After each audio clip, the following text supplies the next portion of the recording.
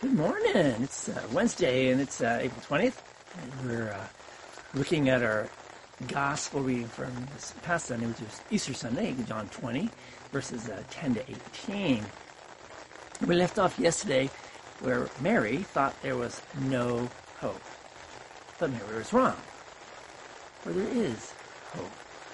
So Jesus said to Mary, so many times Jesus had called her by her name while he was alive. And now she heard that familiar voice call her name again.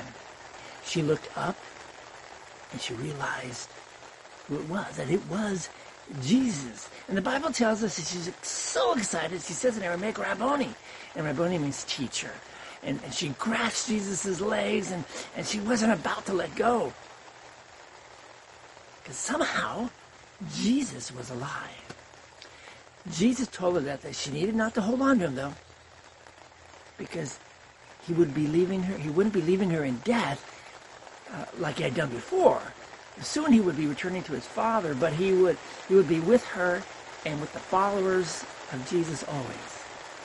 And he said, go tell my brothers that I am returning to my Father, your Father, to my God, your God. And Mary then quickly returned to the disciples and told them that she had seen the Lord.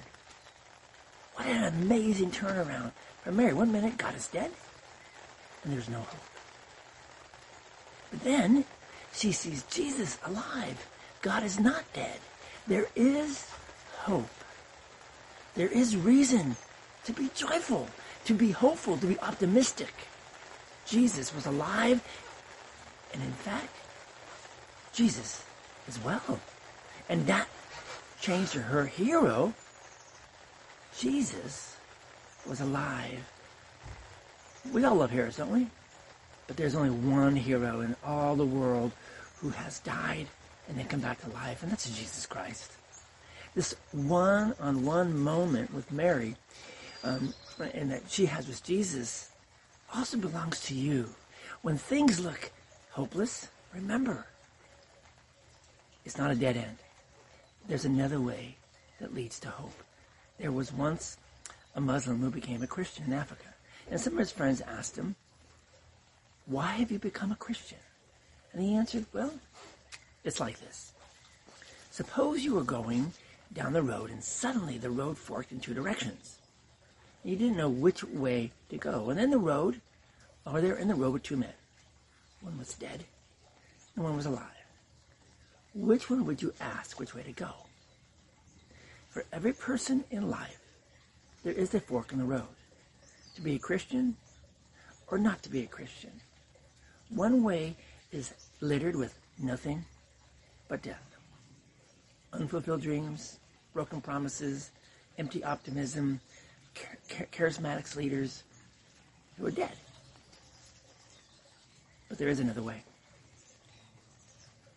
And in that fork stands what your dreams are and your promises to fulfill them beyond what you ever could imagine. In verse 16, when Jesus says, Mary, you can substitute your name there. He says, Joe, John, Margaret, David, Bob, Cheryl.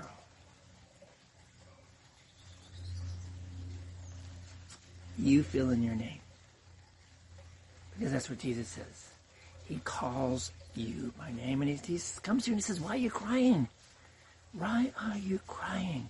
And then he calls you by your first name. And he reminds you, he says, I am alive. I have risen from the dead. And like Mary Magdalene, you see your risen Savior.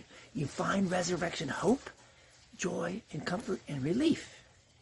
The same feelings that Mary felt that Easter morning. There for you too. Let's pray. Lord God, what joy you bring me, what hope you give me. You have called me by name. You have made me yours. I am so blessed and so thankful. Amen. That is your prayer too. Let's pray it again. I'll go a little bit slower, and you can repeat it after me, okay? Lord God, what joy you bring me. What hope you give me.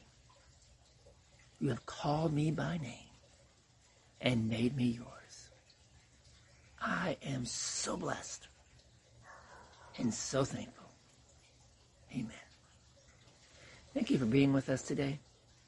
There is hope, and it's in the one who's alive, Jesus Christ. There are so many people out there. So many people in our world who have no hope. All they see is the one who's dead. Maybe you are the one who can share hope with someone. Share with them who is indeed alive. Go in peace, serva. We'll see you all tomorrow.